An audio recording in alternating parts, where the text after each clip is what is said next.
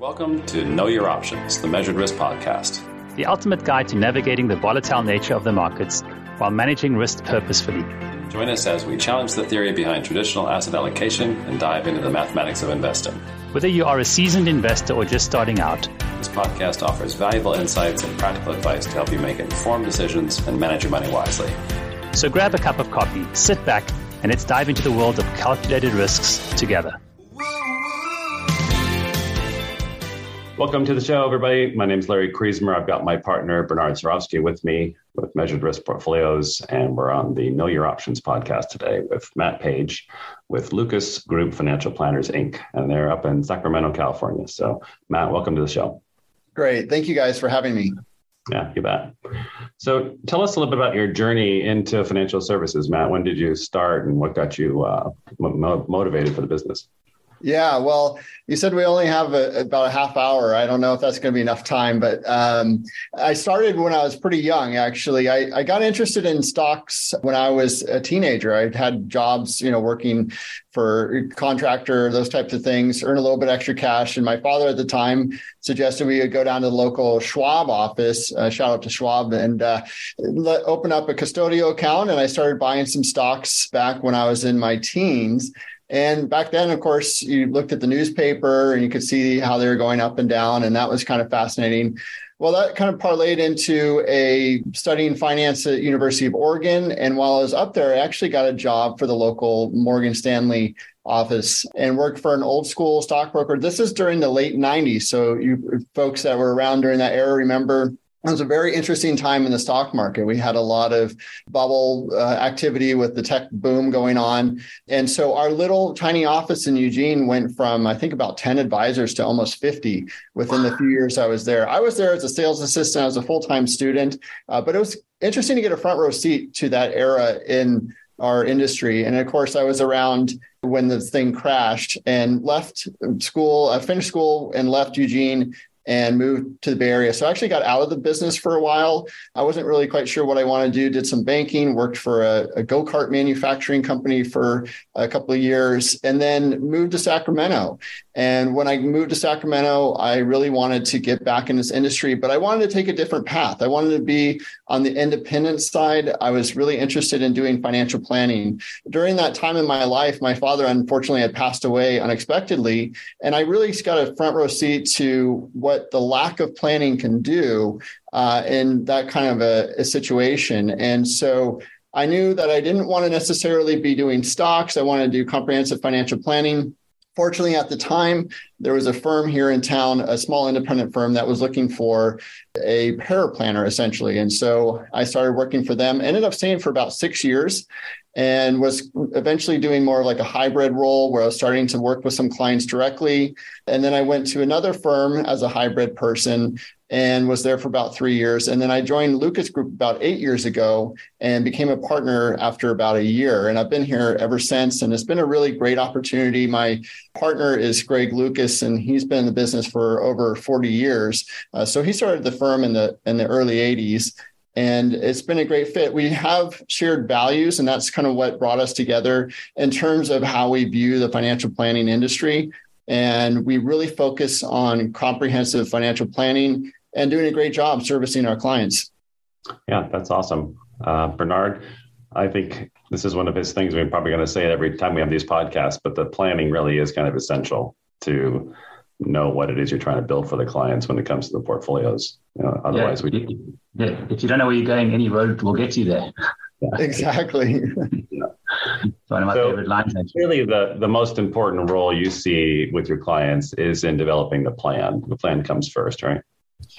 Yeah, we always start with the plan first. And as you folks know, and other advisors will know, a lot of times clients come to you with an itch that needs to be scratched. So we always make sure we address that itch. It could be, somebody passed away, they're about to retire, all those kind of things. But we really want to, once we've addressed whatever that itch may be, we take a step back and focus on their full financial lives. And I always use the analogy of it's kind of like a jigsaw puzzle.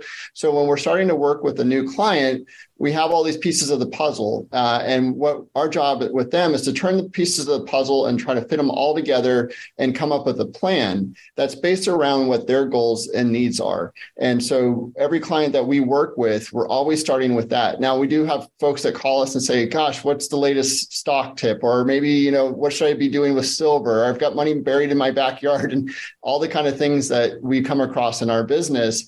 But we always want to focus on the plan. And that's really been one of our great advantages in terms of just getting new clients and making clients feel confident and having happy, content clients over the years, is that we do take the time. We're very patient, and we're going to go through everybody's financial life to figure out really what's going to be best for them. So what are some of your frustrations, with the business? Yeah, it's kind of interesting. I mean, we have a really good practice. We're a growing business. So I don't have too much to complain about. I'm sure if I thought about it, I could come up with a few things. But really at the end of the day, any complaints I would have are things that are quite frankly beyond my control. We see this with the markets or regulatory things that are kind of really beyond my control. But I got to say, at the end of the day, I really enjoy coming to the office. I enjoy the people I work with. I love our clients. They love us. And it's really been a great career to have. So there's no major itch, so to speak.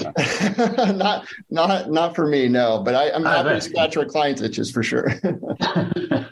So is there anything you can share with us about how you actually are building portfolios for clients? What are the component parts, or how do you start with developing like earnings goal or a risk goal, or the combination of the two?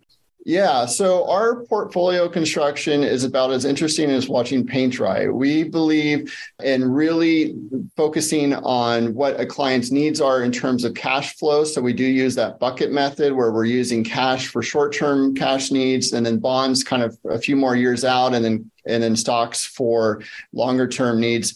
Fundamentally, what we believe is when we look at history, we know that over long periods of time, stocks should do better than bonds, and bonds should do better than cash. So that's really going to be our fundamental philosophy. But as we know, for folks that are in this business, people's risk tolerance is all over the map, and it can change based on what they had for breakfast. It can change about how they feel that day, what's going on in the markets. So really, that's one of the greatest challenges we have, because we can put everything on a spreadsheet and print out a great financial plan and come up with an asset allocation that works well for the client. But you don't really get the test, and especially with a new client, until you go through a market like we had in 2022. And, there's certainly life events that can happen. One of the things I learned early on in my career was that, a lot of clients will say liquidity or cash is not necessarily that important to them until all of a sudden it is. And usually it's from an unexpected event in their life. And so we want to make sure that we, as planners, know that these unexpected events are probably going to happen at some point in somebody's life. So we want to have some cushion set aside, so we're not having to scramble and sell stocks or bonds when the markets aren't cooperating. But quite frankly, if we drill down a little bit in terms of our asset allocation, what we're doing is just getting broad market exposure, mostly through index funds, ETFs. We do use a handful of active funds, but the majority of our portfolio, and this has evolved over the years, by the way. When I was first getting started in the business, most folks were using load-based mutual funds. There are a few stock pickers out there. The guy I used to work for in Eugene was an old school stock picker back in the day. But as we've evolved, we definitely just look for broad-based exposure. And then we do the typical. So we have model portfolios starting at like a 95-5. So 95% stocks, 5% bonds, cash, obviously for our younger, more aggressive type of clients. And then we go down all the way to, a 20% stock allocation for some of our older clients. And the way we're getting our stock allocation, again, is through those index funds. And then bonds, it's broad-based. We're here in California, so beautiful sunshine, but also very high state income taxes. So we're very cognizant of tax issues that clients have to deal with. So we're always looking at the tax issues that for the holdings that we're using for clients as well too. So that naturally steers itself towards a lot of index funds as well. Yeah. So it looks like risk reduction for you is literally linear reduction in the amount of equity exposure that you have. Exactly. Yeah. I mean, we know that we're making trade-offs, right? So if we have more in stocks, the portfolio should grow more over time, but people need to be comfortable with the volatility that they're going to experience. Right. And so, that's a conversation that we're continually having with clients. One thing when we're reaching out to clients or having our update meetings is we're always asking them, okay, what cash flow needs do you have that are coming up this year that we can anticipate? We can't anticipate everything, but maybe they're going to take a big trip or they're going to buy that RV they've been wanting to purchase. And so we need to make adjustments to the portfolio to absorb those liquidity needs for our clients. Yeah. So you were mentioning earlier how you started out with mutual funds and stock pickers, and there's kind of been this evolution of product available. Are you seeing any kind of further evolution in the products that are being presented to you out in the marketplace, or you kind of ETFs, managed mutual funds? That's kind of or do you see anything more out there? Well, Wall Street always likes to go and reinvent the wheel, right? I mean, we saw that with the SPACs this year. They take out these old tools and then they kind of promote them, and investment bankers can collect a lot of fees off that. But for us, like I said, it's very boring, plain vanilla. If we're fundamentally believing that, we're going to just do as well as the market overall over long periods of time, we're just really focused more on risk mitigation than anything else. So no, we don't do any of the exotic type of investments. I've seen those over the years kind of not work out. And like I was saying, and I know that there's some great companies that offer these and they're good, but also the liquidity issue sometimes becomes a problem. So what I've seen in the past is a lot of times you can have a product that is, negative correlation to stocks or bonds or whatever you have. But a lot of times you have to tie up your money. And like I said, an early lesson I learned in my career was that a client, you could explain all this to a client and they're say, okay, I'm okay with tying up my money for some portion of time. And then 6 months later, they have some sort of catastrophe. And now you're in this position where you're telling the client, well, you can't get all your money, or we can only liquidate quarterly. And we have to wait until the board votes on how much they're going to liquidate, all these kind of other issues that play into that. So we just try to avoid that completely and focus just on stocks, bonds, cash. We look at commodities, we look at REITs, all those kind of things too. But it's really that classical asset allocation model that we're focused on. The modern portfolio theory, the Harry Markowitz kind of research back tested stuff. Cool. All right. Larry, looked like you had a question. Well, one of the questions we like to ask our guests is, to the extent that there is anything that does this to you, is there anything that keeps you up at night? When you go, I understand you're stoked to get in the morning, but like for instance, we had a pretty rough bond market last year, and it's one of those things. So again, if there's anything else, or what is it that might keep you up at night when you close the doors at night? Yeah, well, I have an 8-year-old son that likes to come in my bed every once in a while. So he keeps me up sometimes. But for the most part, not really. Last year was extremely challenging because of the bond market. Typically we're explaining to clients that bonds are the ballast of the portfolio. They're going to help weather the storm when the stocks, start getting crazy. But quite frankly, obviously, bonds were down double digits last year, and stocks were down. And yeah, cash was a safe asset class last year, and commodities did really well. But if you factor in inflation, cash really didn't preserve value like people think it did. So, we weren't necessarily losing sleep because, again, we're focused on that cash flow modeling. So we want to model what our clients are going to need for cash flow purposes and really kind of set that aside. And so, we weathered that storm, I think, as best as we could. Our clients are patient with us. They've been through, bad markets in the past, but the combination of poor performance for stocks and bonds was very unique. It's only happened a few times, as you guys probably know, in the last 100 years, where we get these double-digit negative returns. So, fortunately, we got that out of the way for the statistical, outlier out of the way, hopefully for a while. But yeah, it was certainly a challenging year, but fortunately, we seem to weather that okay. To what extent do you attribute or measure like dividends within your portfolio or sustainability of dividends? Does that play any role in your modeling, or is it something that it's just added to the overall return? Yeah, so I love dividends. I think it's great. We did have an allocation overweight to dividend paying stocks coming into 2022. it really just depends on where we are in the market cycle. So I think currently I do still like dividend paying stocks. We've all seen the charts that show, if you just invested in the S&P, your return over this period of time was X, but if you reinvested those dividends, it's Y, which is much higher. So I think dividends are important. But quite frankly, where we see ourselves now in this current market environment where values really outperform growth for a while, growth is starting to look more attractive. So we don't get married to any particular idea or concept. The markets are fluid. What worked last year isn't going to work this year. And so we're just making tweaks and adjustments, but we're not going all in on anything, right? We're not going from stocks to cash, backs to stocks, or we're not going all in with growth and not having any value. We're always going to have like a lot of different eggs in a lot of different baskets, like we tell our clients. Yeah. Well diversified. 2 questions. First is custody.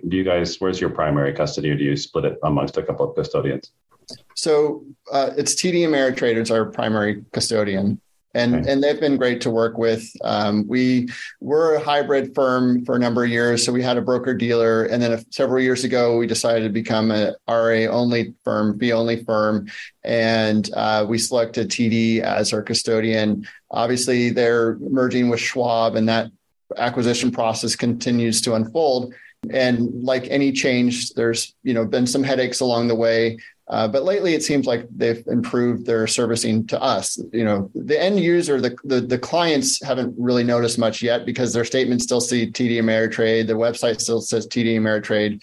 But for the most part, as big as those 2 firms are, it's been okay as far as the acquisition process.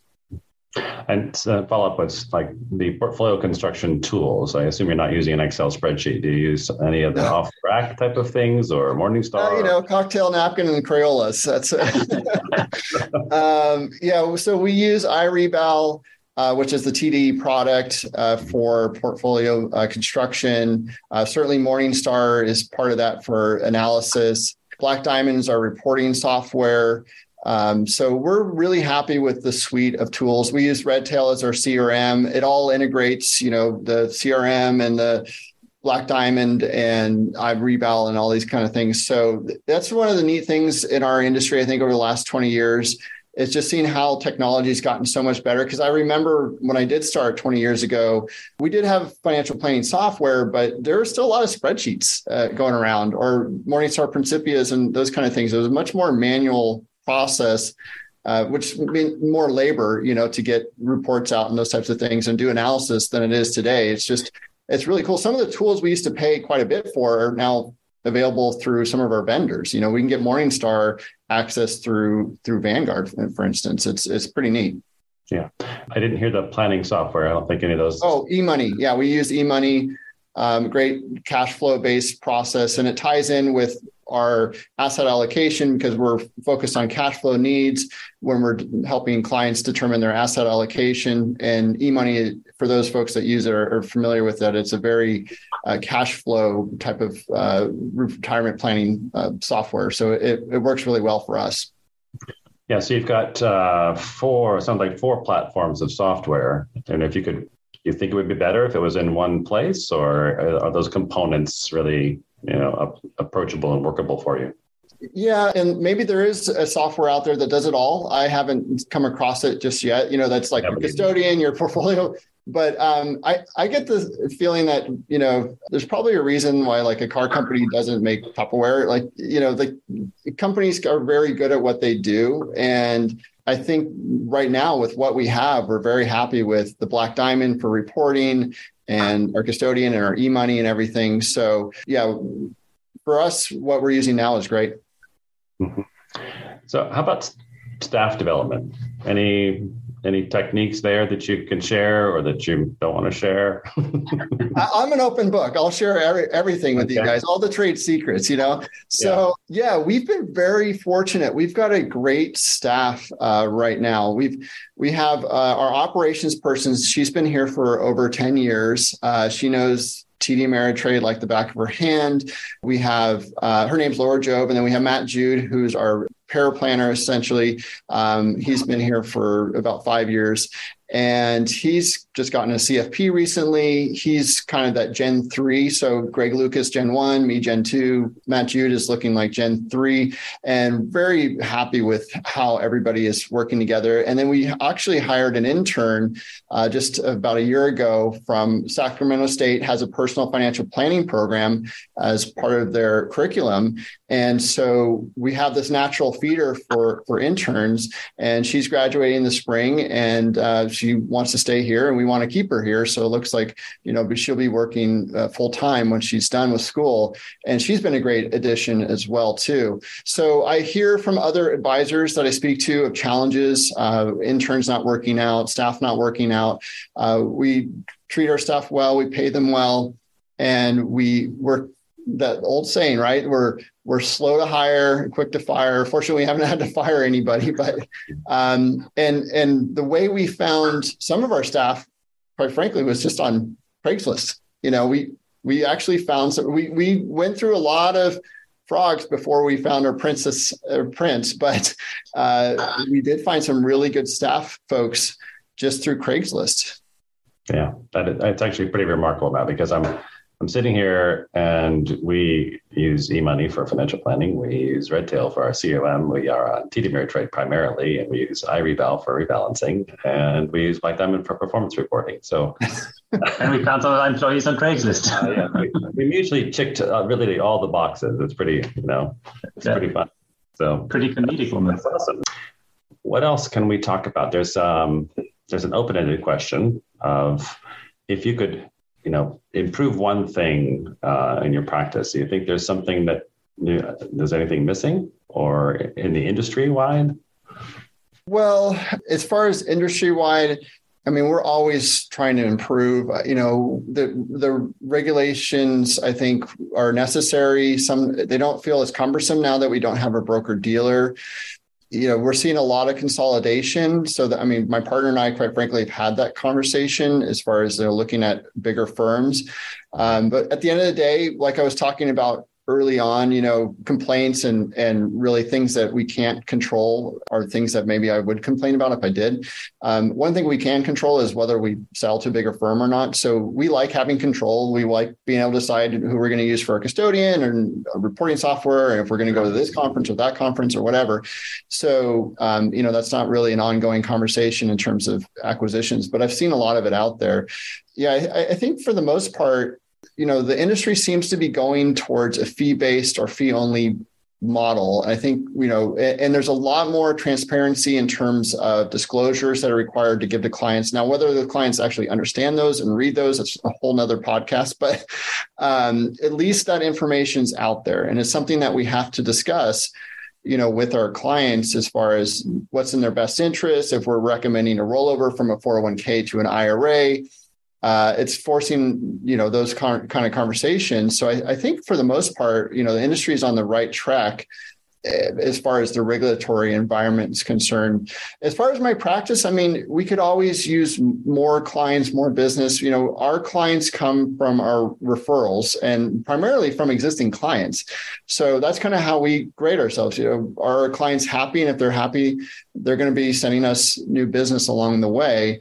So we're growing very steadily. We're very happy with that, but you could always grow more. And now we're not looking to become some giant firm or anything, but it's just nice to have a good, solid, set of prospects and folks that you're being introduced to on a regular basis.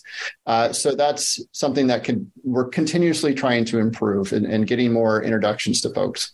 Do you have any kind of marketing plans or like seminar things that you do or anything like that, or what are your initiatives in that space, if any? Well, I'm out on the street holding a sign, spinning the sign around, every few weeks. We'll work for food. Yeah, exactly. Well, so we actually are part of a marketing program, the Academy of Preferred Financial Advisors. We've been part of this program for a number of years. They help us out with a lot of the materials, newsletters, presentations. They have conferences we go to with like-minded advisors. So we're swapping stories constantly about what's working for this practice or that practice. So really, for me, the way I built my client base was through networking. So getting in touch with centers of influence. And I'm 44. I just turned 44 a few weeks ago.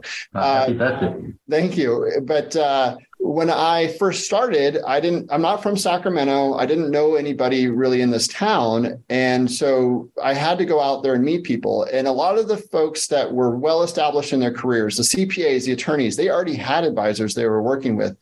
So I started to get to know folks that were in a similar demographic to myself. And we've all kind of grown up together, right? So the CPA that was just getting started in their career is now a partner, or the estate planning attorney that was just getting started in their career is now owns their own estate planning firm or something. So that's been helpful too, because I didn't have a way to really build out clients initially from an organic standpoint.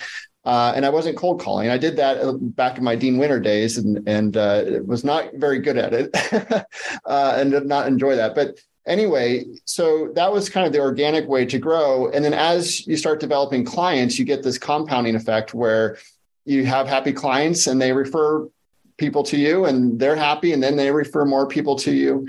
It was not an overnight success. It definitely took a very long time. And I think going back, if I could tell my younger self something, it would be just to be patient with yourself, that this too will come. If you're doing the right thing for your clients and they're happy with the services that you're providing, they will bring in that business. It just takes time.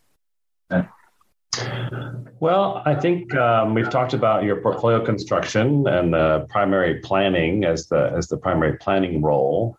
I'm trying to think of an interesting way of putting this, but on the planning side of things, cash flow is the most important. What's maybe the most interesting, without disclosing anything too personal, the most interesting planning objective that you've had to meet for somebody?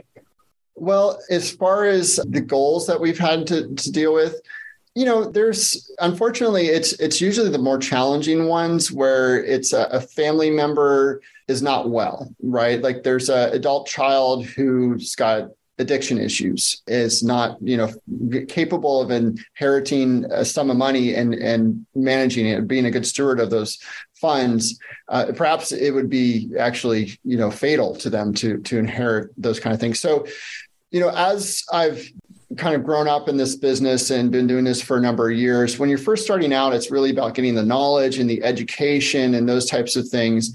And then as you get comfortable with that, it's really more about the psychological aspects and you're almost like a therapist, right? To some people, and you get to know them intimately and you get to see this front row view of the cycle of life, right? We have clients that are younger and they're just starting out with families and college savings. And then we have clients that are dealing with teenage kids. And I'm kind of in that phase now. So I see the very front row of that. And then you have clients that are getting closer to retirement and some of the anxiety that they feel around that.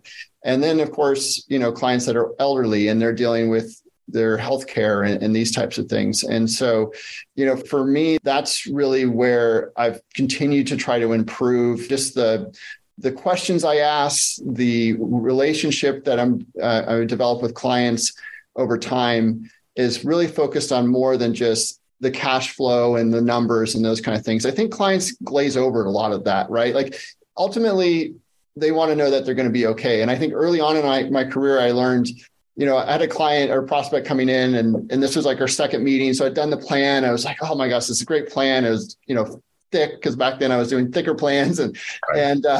Anyway, I could tell after about 20 minutes of me talking about their investments and insurance and whatever, they were like falling asleep. And I said, well, what's going on here? Why are they not keying in? And so I just kind of skipped to the back of the plan. I said, look, you're on track to retire in 5 years. And they lit up. They're like, oh, I am? Great. I mean, we could just end the meeting, right? Like they just wanted to know that. And that's a lesson that I learned the hard way early on. But now when I'm having those second meetings with clients that, they're interested to know if they can retire, right? Scratching that itch, I'll just start the meeting off with that. Because until I scratch that itch, they're not going to listen to what I'm saying. Like they don't care about the investment. They might care, but they're not going to really pay attention, especially if you've got spouses dealing with, what one person's interested in is perhaps not what the other person is interested in. So you need to know what both of them are there for. And there's all these sort of interesting dynamics that we just get to see unfold. And I always joke, like I studied finance in college, but I should have really studied psychology because so much of what we're dealing with at the end of the day as we're interfacing with clients is about psychology, how they think about their money, how they think about their lives, their values, what are they trying to pass on to the next generation, all those types of things. I think there's a fascinating, that may be the single best gem you've just shared with us, frankly, is, get to the point and make a recommendation, or at least validate what something's happening. Because I probably suffer from sometimes assuming that if I give a client a lot of information, they'll come to a good conclusion, and not realizing that, no, they don't really want to make that information. They would rather just be told what needs to be done. So getting to the point and getting it solved is important. Keep it sweet and simple, right? The KISS principle. Yeah. Well, we live in a world that's full of investment choices, full of investment advisors, and that's why we created the show here to just profile different firms and different approaches, and let people know that they can have different approaches to solving these financial problems and have the right choice for them. So really appreciate you spending some time with us today. Matt, is there anything we should have asked you that we didn't? I think we've covered everything, actually. If predictions of the stock market, I suppose, or anything. If you want to go out on a high note and make a prediction about what's going to happen in 2020. This is a stretch here, guys. I'm going to say over the long term that stocks will outperform bonds and bonds will outperform cash. Well, hold the presses. Yeah, exactly. All right, guys. Well, thank you so much for having me on today. Yeah, we can't finish on a better note than that. So we'll wrap it up for today. And thanks very much for coming, Matt. All right. Take care, guys. This interview also may contain statements that constitute endorsements of measured risk portfolios, also known as MRP. Please note that any such statements are not made by clients of MRP, but by representatives of other investment advisory firms that work with MRP. No compensation was offered or given in exchange for these statements. However, a conflict of interest exists due to the incentive to give an endorsement in the interest of a good future working relationship between the endorser and MRP.